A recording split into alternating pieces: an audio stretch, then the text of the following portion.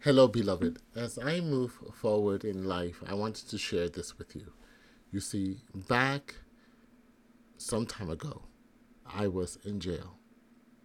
Not because of my own doing, but I paid the ultimate price for something that I did not realize I was responsible for. You see, I was involved in a 13-year relationship with someone who never really cared about my well being or anything else. You see, 13 years after that, I was left with nothing. I was imprisoned. I was in jail for something that I did not do. However, that was God's moment of making me realize that I needed to turn to Him. And in my frustration in reading the Bible in those days, 55 days in a jail cell, and I remember thinking, what is my purpose? Why am I here? I'm reading your word, and in my frustration, I remember throwing the Bible on my bed and thinking, is this a joke? Really? Why are you doing this?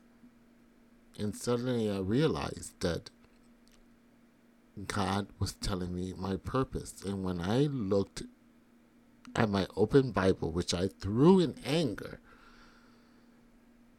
God responded simply by saying this.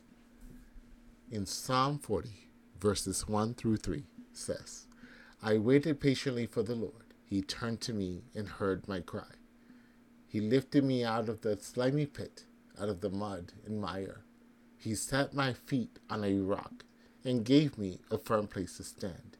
He put a new song in my mouth, a hymn of praise to our God. Many will see and fear the Lord and put their trust in Him. Hallelujah. That is Psalm 40, verses 1 through 3. Now let's break that down for a minute. And I'm going to break this down in such a way that I want to include my life into it.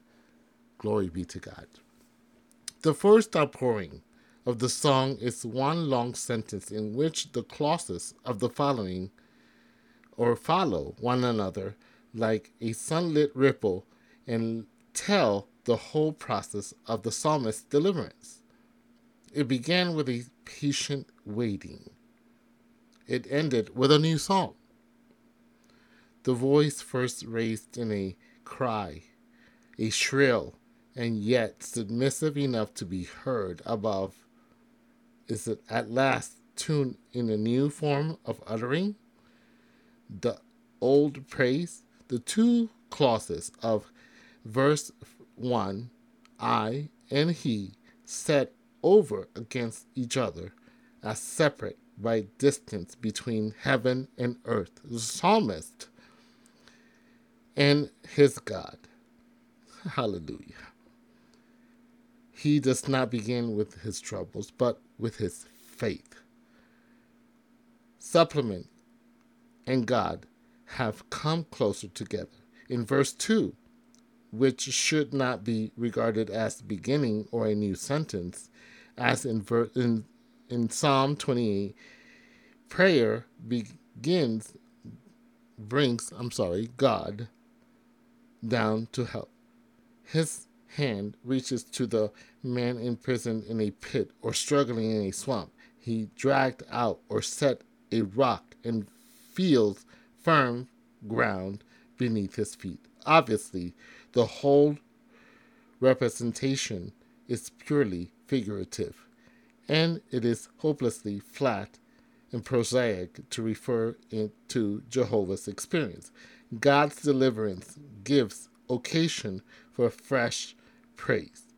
The psalmist has to add his voice to the great chorus, and in this sense of being but one of a multitude who have been blessed alike and therefore should bless alike occasion, the significant interchange in verse 3 of my and our, which needs no theory of the speaker, being that the nation to explain it. It is ever a joy to to the heart, swelling with sense of God's mercies, to be aware of many who share the mercies and gratitude. The cry for deliverance is solo. The song of praise is choral. Hallelujah.